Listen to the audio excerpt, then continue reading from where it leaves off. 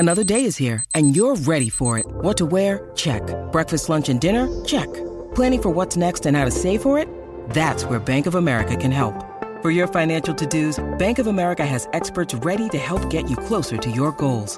Get started at one of our local financial centers or 24/7 in our mobile banking app. Find a location near you at bankofamerica.com/talktous. What would you like the power to do? Mobile banking requires downloading the app and is only available for select devices. Message and data rates may apply. Bank of America N.A., member FDIC.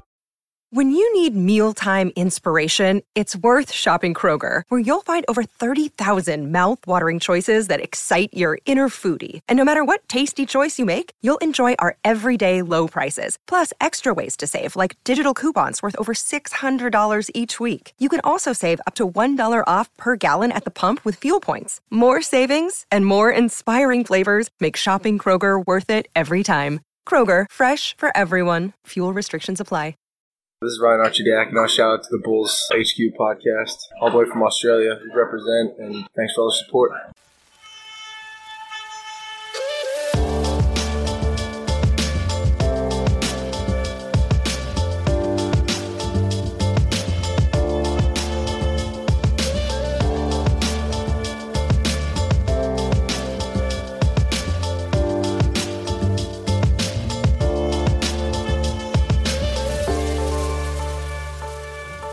Hello Bulls fans, and welcome to another episode of Bulls HQ, a Chicago Bulls podcast on the Blue White Sports Podcasting Network. Thank you for joining me on this episode of the show, one that is brought to you by Untuckit. Thank you to them for sponsoring this episode of Bulls HQ, and thank you to you for tuning into the show this week.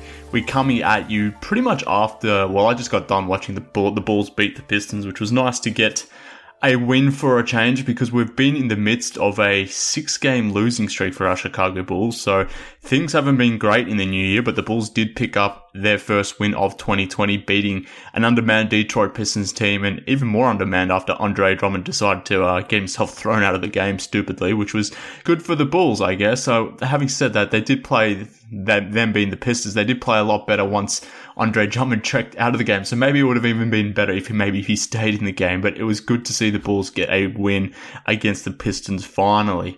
We get a win in 2020. After a tough run of games, we all knew the schedule was going to get a little tougher from here on out, but we all expected that. But I guess it's been a task made even more difficult, given the Bulls will now be without Wendell Carter for the next 4 to 6 weeks. And I guess that really is the biggest talking point thus far, which is, it's unfortunate for Wendell, that the fact that he missed a good chunk of his rookie season, or half of his rookie season, through injury. He's going to miss between a month and a half now, with the ankle injury of which he's sustained against the Mavericks. So bad high ankle sprain.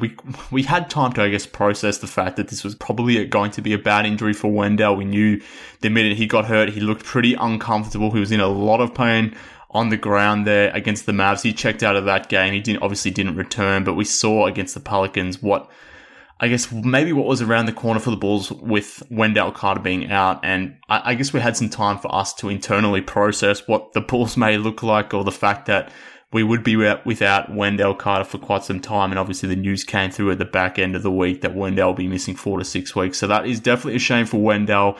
It's huge news for a Bulls defense that was probably overperforming for between November and December. I've made my feelings about the defense pretty clear, I think, at this point. I've always likened it to a gimmick scheme. I always thought it would come undone against better opponents. And we saw that towards the start of 2020, where the Bulls were facing better teams, better offenses, smarter offenses, offense that had multiple ball handlers that can do things off the dribble, which is what a very aggressive, overly aggressive pick and roll sort of style defense, the one the Bulls obviously use.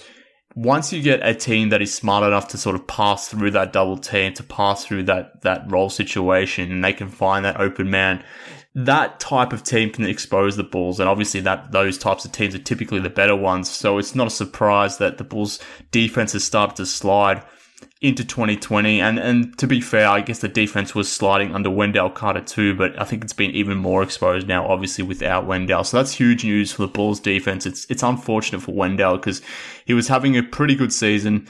Probably didn't take the step that I was hoping for thus far this season, but maybe when he returns, hopefully he can get back on track and kickstart the development of his sophomore season. So he's hoping to Wendell gets back sooner rather than later, because it ultimately this does influence the Bulls' rest of the season really a bit without Wendell. Like I said, we saw how bad the Bulls looked against the Pelicans on Wednesday without Wendell. That was their first game without Wendell, so there was some adjustment period going on there, but the Pelicans really did exploit the Bulls' defense without Wendell Carter. There was just far too easy penetration into the lane. So that's something obviously Wendell can sort of shut off before it even happens, really, when he's guarding the pick and roll with whoever's guarding the ball handler as well. So the Bulls like to double that pick and roll, or at least hedge hard on that pick and roll. But you remove Wendell Carter from that, you ask Lauri Markkanen, you ask Daniel Gafford, even Luke Cornett to guard that pick and roll the same way Wendell Carter does, and you're really asking for problems, and you're putting your players in a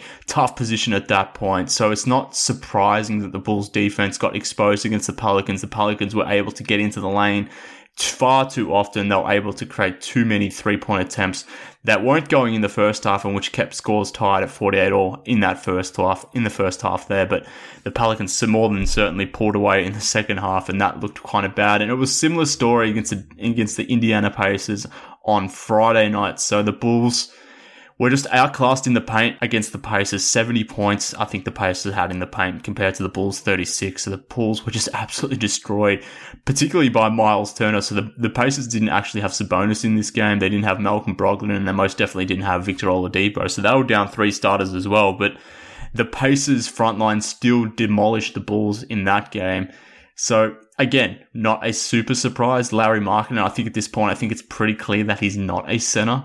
He's been getting more minutes at center with Wendell out, but to me, at least to my eyes, it doesn't look like Lauri Markkanen's ever going to be a center in the NBA. So to me, he's strictly a power forward at this point, but he's filling in for Wendell at center right now, or at least logging some of his minutes at center. But that did not go well against the Pacers, to the point where Daniel Gafford is getting more minutes. He got the start against the Pacers. He's definitely got the start against the Detroit Pistons here, which I thought may be a problem going up against Andre Drummond, a big man that would potentially destroy the Bulls on the glass, given what Miles Turner had done only a night earlier. But thankfully, Andre Drummond was not engaged in this game at all, so the Bulls maybe got away with one there because Drummond just did not want to play basketball tonight. But without Wendell Carter, the Bulls are going to be exposed on the glass.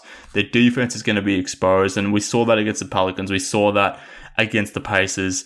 Good win for the Bulls against the Detroit Pistons. Their defensive scheme makes more sense against a Pistons team, one that doesn't have a lot of shooting, particularly when you have Luke Kennard out of the rotation. He was out injured against the Bulls. So you take away the Kennard, you take away their best shooter. They don't have much shooting on the perimeter. They don't have a lot of playmakers on the perimeter either. It was pretty much just Derrick Rose doing stuff for the Pistons against the Bulls last night. So in that sense, you don't have a lot of defensive responsibility in the pick and roll to take away that ball handler for the Bulls. That's very easy. Like I said, the fact that Andre Drummond didn't really show up in this game, you didn't have that rim rolling threat that typically has sort of hurt the Bulls with their defensive style. So the Bulls were able to use their current defensive formation against the Pistons, and were able to get away with it or not feel the loss of Carter because, well, basically the Pistons aren't up for it, I guess. The Bulls have had the Pistons measure all season. They're now 4-0 against the Pistons this year, which is pretty damn despicable if you're a Detroit Pistons fan. I mean, we've had our issues as Bulls fans this year, but imagine being a Pistons fan at this point. You're getting absolutely smashed by the Bulls. I mean, that is damn tough if you're a Pistons fan right now. But yeah, a good win for the Bulls. They needed that. They're up to 14-26 now on the season, so obviously not a good record. Still, I guess, mathematically have a chance of pushing towards that 8th seed, but I don't know what it means at this point, which I guess is another repercussion of the Wendell Carter injury, because as we progress here through January and into February, the schedule will get tougher for the Bulls. It's going to continue to get harder, so I don't expect too many more wins coming up here, and I expect those losses to continue to rack up to the point where we see more of the Bulls that we saw against the Pacers or the Pelicans, more so than what we saw against the Pistons tonight. But it was good to get a little bit of a mini reprieve here to get a win of sorts. But we have to sort of start asking the question, if the losses do start to pile up, what does that mean for the remainder of the season? Because this next 4 to 6 weeks, I've been saying this quite often, but the next 4 to 6 weeks are ultimately going to define this season. But if the Bulls come through the next sort of 15 games and they go 5-10 or maybe even worse, then that's pretty much the season done. You're not getting into that 8th seed. So at that point, when Wendell's coming back towards the trade deadline, what are the Bulls doing at that point? Are they looking at being sellers at the deadline? Are they looking at being buyers? Probably not. I'm assuming they're going to be sellers on guys like Denzel Valentine, who Joe Cowley reported today isn't very happy with his role, which is, we could all assume as much given he's now all of a sudden out of Jim Boylen's rotation for whatever reason. Guys like Tomas Satoransky, even Thad Young, are they trade pieces? Should the Bulls be selling them? And maybe if they go the next 15 games and only win 5 of those games, and all of a sudden they're, instead of being 12 games under 500, they're 17 games under 500 or something even worse, then you're really looking at this season as another lost season, and you have to start thinking about maybe trading some of these players. So this Wendell Carter injury, whilst it will have impacts on the Bulls on the court from a defensive standpoint, obviously from a rotational standpoint, we talked about Larry Markkanen getting more minutes at center. We talked about Daniel Gafford now starting. Even Luke Cornett coming off the bench against the Pistons, being a plus 20, drilling 15 points off the bench. I mean, we got a good Luke Cornett game, so thankfully the Bulls didn't waste that. But obviously there's been some impacts in terms of the rotation with Wendell being out. But this injury, with him missing 4 to 6 weeks, it's going to have repercussions across the floor for the Bulls. So the next couple of weeks are going to be super interesting to see how they manage that all, because their season ultimately hinges on that. And making the Carter injury maybe even worse is the fact that Daniel Gafford and Larry Markkanen have their own ankle issues. So if you happen to miss that earlier in the week, Larry Markkanen hurt himself against the Boston Celtics, I think it was. Marcus Smart sort of flailing himself into a drive, which caught Markkanen's leg under him. He sort of fell onto Markkanen's leg, which rolled his ankle. And Larry has been playing hurt, I guess, for the last few games. Jim Boylen spoke about it after the Pacers game, the fact that he loves the fact that that Larry's out here sort of playing through an injury, which is kind of ridiculous for anyone to suggest as much, but that is what Boylen went with. So Larry has been playing with his own ankle issue. Gafford got hurt against the Dallas Mavericks, again with an ankle issue for him as well. He managed to play through it, so not as severe as the ankle issue that Wendell Carter obviously sustained, but Gafford is hurt right now. He's got his own ankle issue, as does Markkanen, and I guess that was probably the main... I guess that was another big talking point of this week as well, the fact that Daniel Gafford not only played out the Dallas Maverick game, but wasn't even subbed out of the Dallas Maverick game when he was injured. So you've probably all caught up on the news on that one, but essentially Gafford hurt himself on a defensive possession. The Mavericks scored. Play basically stopped because everyone assumed that Jim Boylen would call a timeout at that point to get his player off the floor. That most certainly didn't happen. He wanted Gafford to sort of run out that possession. He didn't want to call a timeout for whatever reason. It was basically the end of the first half. There was like 40 seconds left. So I don't know why he was trying to conserve a timeout at that point. He obviously copped a bit of flack the previous game against the Celtics for calling a timeout and having to get Markkanen off the floor with 4 minutes left to go in that game. And he basically was without a timeout at that point. So the previous game, he got some crap from, well, the media were asking questions, but certainly us online were definitely blaming Boylen as to why the hell he only had the one timeout at that point to take Markkanen out of the game. But then the next night after, he doesn't call a timeout to get Daniel Gafford out of the game. He tried calling a sub. He can't do that after a team score the ball. It needs to be a dead ball situation, whether that's a foul, whether that's a turnover, whatever it is. That's when you can make the sub. But obviously the Mavericks had just scored, so Boylen was trying to sub Gafford out of the game, but it's something he couldn't obviously do. So for whatever reason, he was reluctant to call a timeout, to the point where Gafford was hobbling up the court on the Bulls' offensive possession. I don't know what Boylen was trying to do at that point, but for whatever reason, at that point, Rick Carlisle, the Dallas Mavericks coach, the coach who sort of standard to benefit by having his team going up against 4 players instead of 5, he actually took the mercy foul, so that forcing one of his players to foul one of the Bulls. That way, there would be a dead ball situation where Boylen could get his player out of the game in Gafford and get the sub in. So that was completely ridiculous. It was probably one of the lowest moments of Jim Boylen's head coaching career at this point, which is saying something given what we sort of witnessed on the first week of Boylen's career on the job. But the fact that this has happened almost a year, well, not almost, a year after Boylen has been on the job, you would think he maybe wouldn't go down this path. But of course, with that happened and sort of got lost for whatever reason. I don't know why this wasn't put to Boylen more by the media, why by Bulls media. Maybe it's because there weren't many beat guys sort of traveling with the team into Dallas. I don't know what the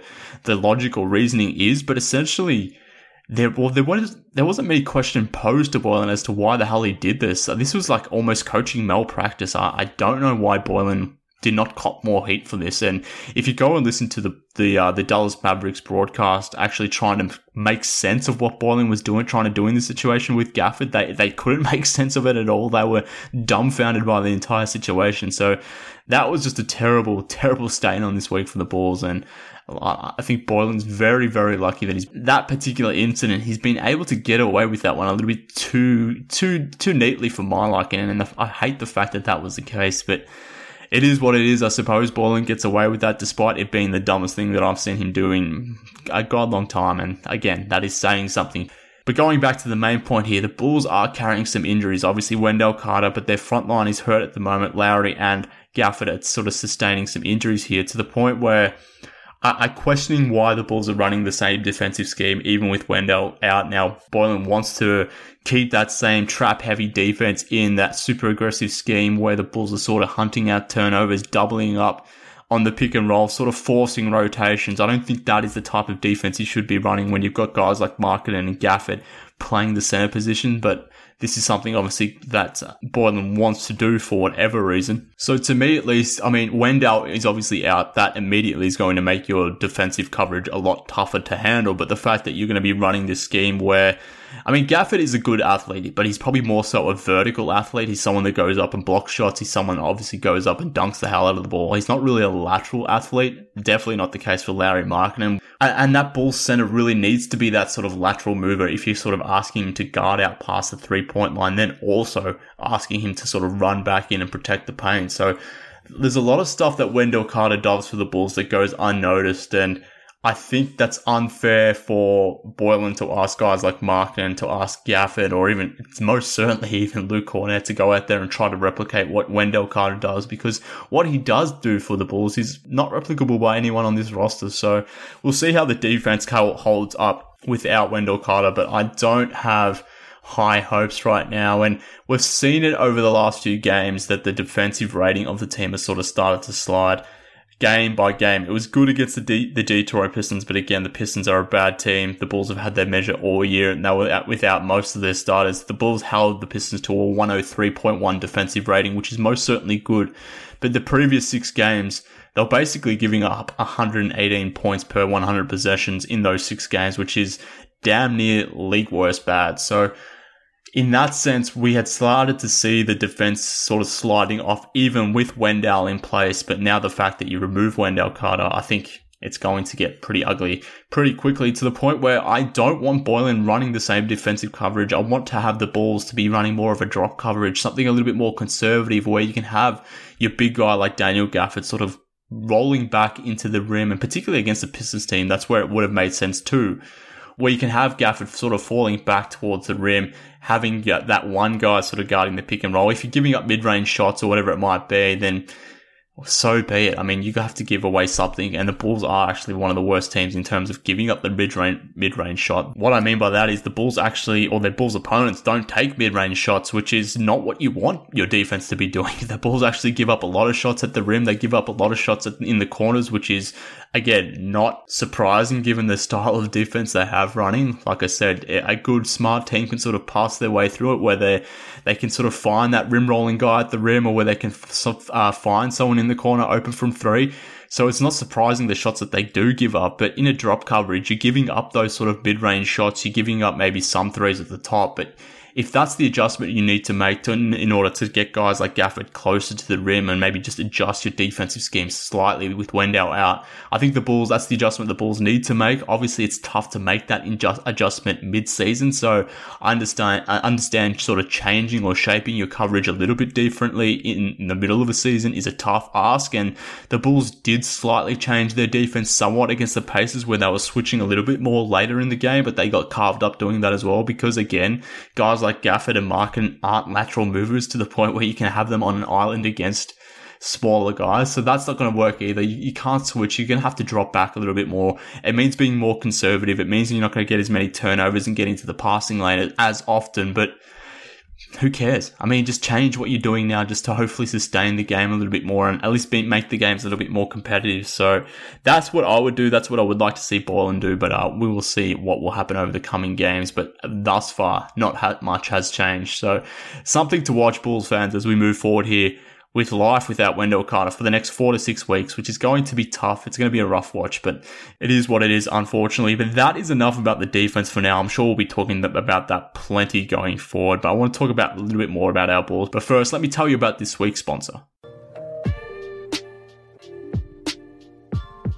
Ever seen an untucked button down? They look really bad. Do you know why that is? Because they weren't meant to be worn that way. Thankfully, there's Untuck It, the original button-down shirt actually designed to be worn untucked. No matter your size or shape, untucked shirts always fall at the perfect untucked length. With more than 50 fit combinations, untucked shirts look great on tall, short, slim, and athletic guys of all ages. For me, I'm probably 5'10", checking in around 180, something like that. Obviously not a huge frame, but these untucked shirts fit me very, very nicely. Another cool thing about these shirts as well is you can choose your style, like wrinkle-free button-downs, super soft flannels, outerwear, and more. With Untuck It, your shirts will never look baggy, bulgy, too long, or too big again. And their website is super easy to use. They even have a whole page devoted to helping you find your fit. So whether you're shopping for the perfect gift or trying to craft a smart, relaxed style of your own, Untuck It is the way to go. Visit untuckit.com and use code BLUE for 20% off at checkout. That's UNTUCKIT.com and promo code BLUE for 20% off. Alright, back to the podcast now, Bulls fans. Let's keep talking Bulls. Like I said, a very impressive win. Well, maybe that's pushing it too far. A nice win for the Bulls against the Pistons, an undermanned Pistons team. But it was a solid game. Pretty much everyone performed for the Bulls in this one. Like I said, they got the Luke Kornet game. He finally showed up. Luke Kornet finally showed up this season, coming off the bench, raining threes. He actually attempted 9 threes in this game. This was the matchup that makes probably most sense for a Luke Kornet type center, the one where you're playing against Drummond or you're playing against a big that sort of operates in the rim or around the rim, doesn't want to come out to the 3-point line. This is the kind of opponent you want to match Luke Kornet up against because he's basically going to be ready for catch and shoots all game, and that's why he was managed to get 9 attempts in this one. 15 points for Luke Kornet, team high plus 20 for Luke Kornet in a 9-point game. So big game for him. Happy to see he actually had a positive game for once. But it was also a nice Zach LaVine game. 25 points for Zach, 6 assists, 4 rebounds. He's been playing much better of late. We obviously saw Zach sort of, really be the lone force against the Indiana Pacers. No one really showed up for the Bulls in that one.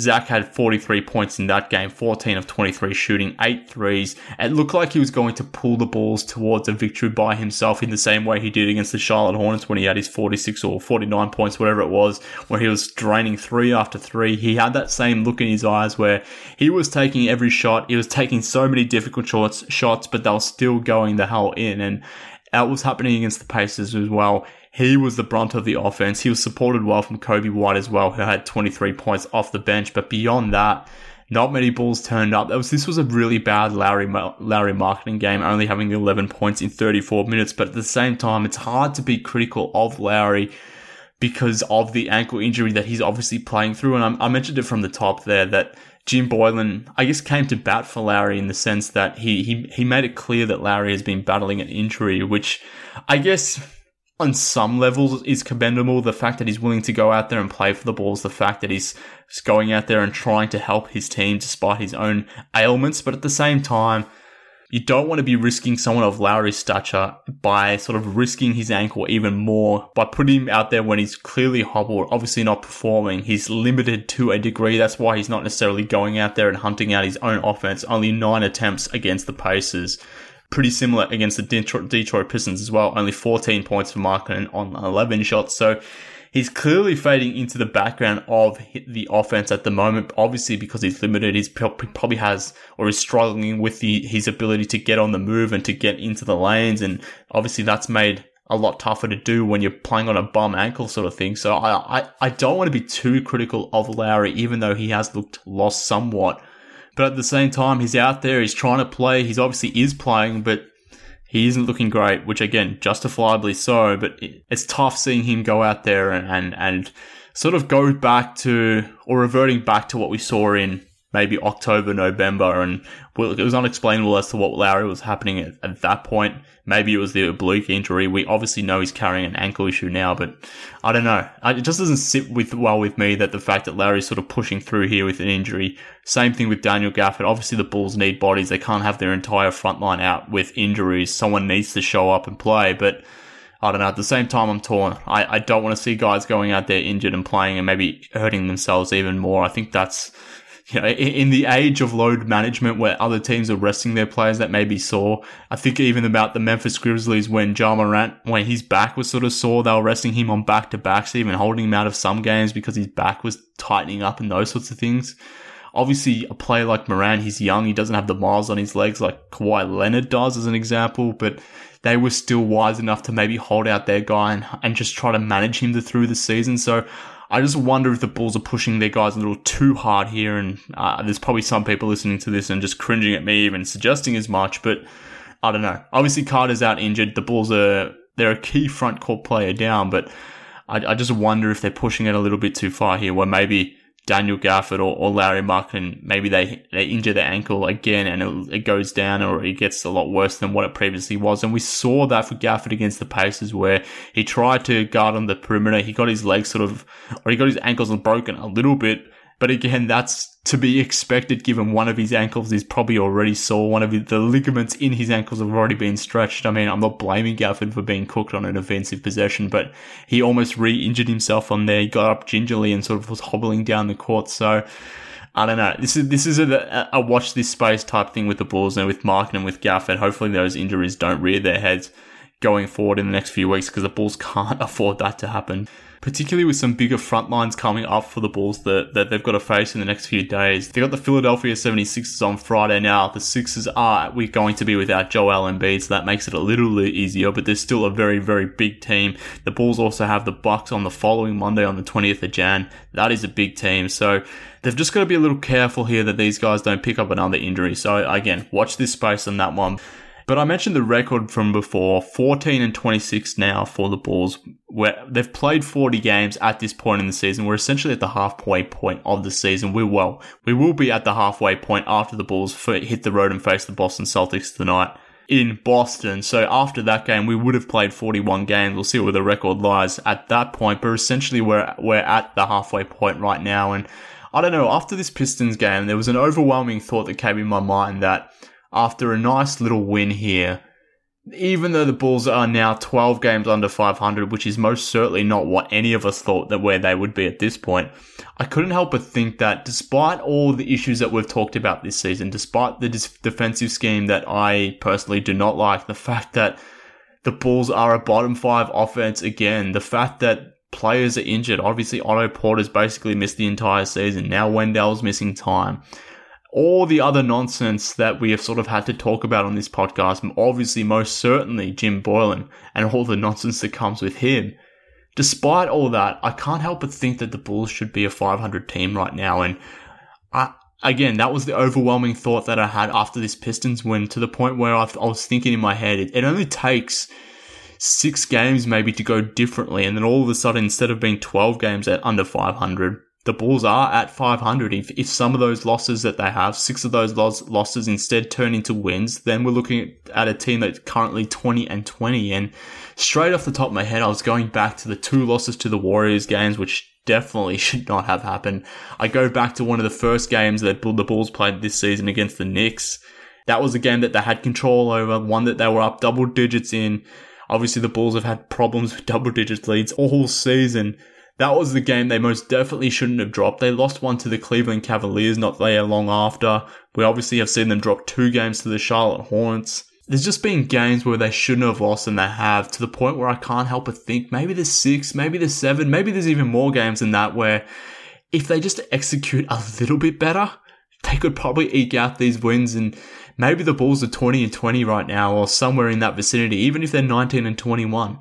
something like that, to the point where the whole perception of this season just changes dramatically if, for whatever reason, they don't drop these stupid games that they shouldn't have lost. So that was the overwhelming thought that I had against the Pistons, because I guess the Bulls have just royally destroyed the Pistons this year. They've killed the Atlanta Hawks. 7 of their 14 wins this season have come against those two teams. They're 5-26 against the rest of the league, so they haven't performed that great when they haven't played those teams. But even irrespective of that, again, I can't help but come back to the fact that maybe just our perception and our narrative of this season looks and sounds a little bit differently had they not gone through that mess and dropped these stupid games. And maybe we're looking at a 20-20 team right now, and the Bulls would firmly be in the 7th seed if that was the case, to the delight of my friend C. Red Fred. But unfortunately, we're talking about a team now that's 12 games under 500. Most certainly is not in the top 8 right now. We'll see how that obviously transpires over the next coming months. But I don't know, it just feels like a wasted opportunity at this point this season. And with every win, maybe it's just, this says more about me than anything else, but I just can't get past the fact that there's been too many missed opportunities. I talked about this on last week's show, but I guess now maybe it reared its head again because we got a nice win against the Pistons. But the fact that we're at that halfway point of the season, we're able to look back and look over where this season has sort of gone thus far and all the mess that we've sort of had to deal with and we've talked about. But if 5, 6, 7 games go a little bit differently, those games that I sort of outlined before where we all assume the Bulls should have won those games, then the entire way we're talking about this season, maybe that changes. And maybe our outlook on the rest of the season, the players on this roster, where this team is sort of trending towards going forward, maybe that changes. I don't know. Obviously, it would still be a flawed roster. It would still have its limitations. We would still be talking about how bad a coach Jim Boylen is and the fact that his scheme still is stupid, irrespective of the results. The process of it is dumb. But maybe the decibels of our voice wouldn't be ringing so loudly at that point. I don't know. But it's something I think about now as we push forward and I see these losses sort of continue to rack up, and I just wonder if we've let a good opportunity sort of slip by this season. But look, like I said, I talked about it last week. I'm sure we'll be talking about it going forward as well. But as I mentioned, the Bulls have the Boston Celtics tonight in Boston. Then they come back to the United Center on Wednesday to face the Washington Wizards before playing the Philadelphia 76ers on the road on Friday, then coming home to play the Cavaliers on Saturday night in Chicago. So it's an interesting week for the Bulls in the sense that I'm probably expecting 2 losses against the Celtics. I'm hopeful of 2 wins against the Wizards and Cavaliers. So if they can go 500 this week, that would be ideal for the Bulls. But at the same time, I don't know what is the best course of action for this team going forward right now. Do I want to see the team win and maybe push back towards the 8th seed, or do I want to see full-on chaos, and do I want to see that chaos force some change here? I go back and forth because, I mean, just as an example, think about the games that we had this weekend. That really bad loss against the Indiana Pacers, a Pacers team missing 3 starters. Obviously, the Bulls were down 2 of their own starters, but at the same time, after that game where the Bulls were really destroyed inside, you think to yourself, man, I would like to see this team lose as many games as they possibly can. That way, it just ups the pressure on guys like Jim Boylen, on Garpax, on ownership to make something happen, make some changes. But then, at the same time, when the Bulls come out and get a win, even though it's against a shitty Pistons team, a win is a win. It's nice to see your team actually win a basketball game every now and then. It's nice to see your players actually look like they're enjoying basketball for a change. So I go back and forth as to what the best scenario is for the Bulls, I guess, going forward during this season. I think the most likely case is they probably end up being a few games out of the playoffs, maybe 4 or 5 games out of the playoffs, but then maybe they're only, 6 or 7 games away from being the worst team in the NBA. So I won't say they're stuck in NBA hell, because they most certainly aren't, given that they are a young team, a rebuilding team. I mean, NBA hell is a team like the Detroit Pistons, the team the Bulls just played, one that doesn't have a lot of good young players. Having said that, Sekou Doumbouya looked very nice against the Bulls, but ignoring Doumbouya for the moment, I mean, they're a team like they've got Blake Griffin, who's obviously out for the rest of the season with his issues, most likely with his knee. They don't know what they're doing with Andre Drummond at the trade deadline. That's a team going nowhere. That's not the Chicago Bulls. The Bulls, whilst they've been disappointing this season, they still have some upside. There's still a path for them to get better to a degree. But having said that, I don't know what I want the rest of this season to be. So when I think about what the first half of the season has been and thinking about what the next half will be, I'm still undecided as to whether I want to root for wins. I'm undecided if I want to see my team lose, which is a shitty position to be in given that we've just had 2 previous seasons of losing, 2 tanking years. I didn't want to be talking about losses again this season, but is it the right thing to be talking about at this point, or the right thing to be hoping for? Not because I want to see my team losing, but is it the thing that's going to drive change? Is it the thing that's going to force some change? Is it the thing that's going to get Jim Boylan out of my life? If that is the case, then maybe I want to see the team win. So that's what I'm thinking about going forward into the next half of the season. I don't know. Maybe hit me up on Twitter at MKHoops. Am I being stupid here? What do you want to see the Bulls do as they push forward through the season? Do you want to see them sort of claw out some wins, get some wins against some better teams here, and maybe try to fight for that 8th seed, maybe even the 7th seed? Who knows? Both of those seeds are open at the moment, particularly with Orlando probably going to be without Jonathan Isaac for the rest of the season. Do you want to see the Bulls pushing towards a playoff opportunity if they can, even if it means getting absolutely destroyed by the Milwaukee Bucks in the first round? Or do you want to see them maybe end up with 28, 30 wins, something like that, maybe end up with the 6th or 7th worst record, and maybe hope for some lottery luck to the point where they jump into the top 3 or 4 places and maybe can get a nice pick out of the draft? I don't know what the right answer is. I think it depends on, for me at least, it depends on the day, really. I mean, like I said, if I was recording this straight after the Pacers game, my opinion is probably a lot different at that point. It's obviously somewhat different now coming at you after a Pistons win. That was nice to see. So my opinion on this sort of thing changes depending on the results that happen with the Bulls. I'm a little fickle like that, but that's fandom, I suppose. But what do you want to see? Is there a right answer? Because I think you can justify it from both sides, unfortunately, which makes it a tough situation. But yeah, like I said, I go back and forth. But let me know what you think, Bulls fans. Hit me up on Twitter at MKHoops. But that just about does it for this episode of Bulls HQ. We'll see if the Bulls can go through this week maybe at a 500 record. Maybe they can sneak out a win against the Boston Celtics, who haven't been playing that well of late. But we shall see. But thank you again, Bulls fans, for tuning into Bulls HQ. If you want to hit me up on Twitter, do so at MKHoops. Follow the show on Twitter too, at BullsHQPod. If you want to drop me an email, you can do that too, bullshqpod@gmail.com. Hit me up. Any questions you may have, any ideas for the show, whatever it might be, send me an email. But that just about does it for this episode of Bulls HQ. Thank you for tuning in. Hopefully we got a few wins coming up this season. But then again, maybe you don't want to see the team win. Maybe you want full chaos. You want to see some change. And maybe you're rooting for the losses. Who knows? But maybe this upcoming week will help us answer that question. But that just about does it for Bulls HQ. Thank you, Bulls fans, for tuning in. Speak soon.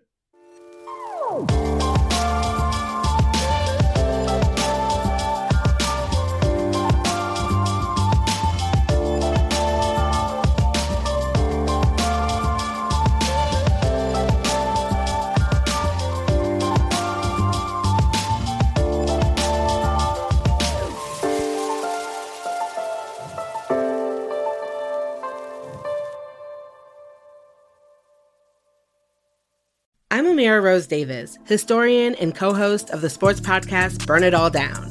And now I'm hosting the new season of American Prodigy, all about Black girls in gymnastics. For the last 40 years, Black gymnasts have moved from the margins to the core of the sport and changed gymnastics along the way. Now, they tell their stories. You'll meet trailblazers like Diane Durham, superstars like Jordan Childs, and everyone in between. Listen to American Prodigies on Apple Podcasts, Spotify, Stitcher, or wherever you get your podcasts.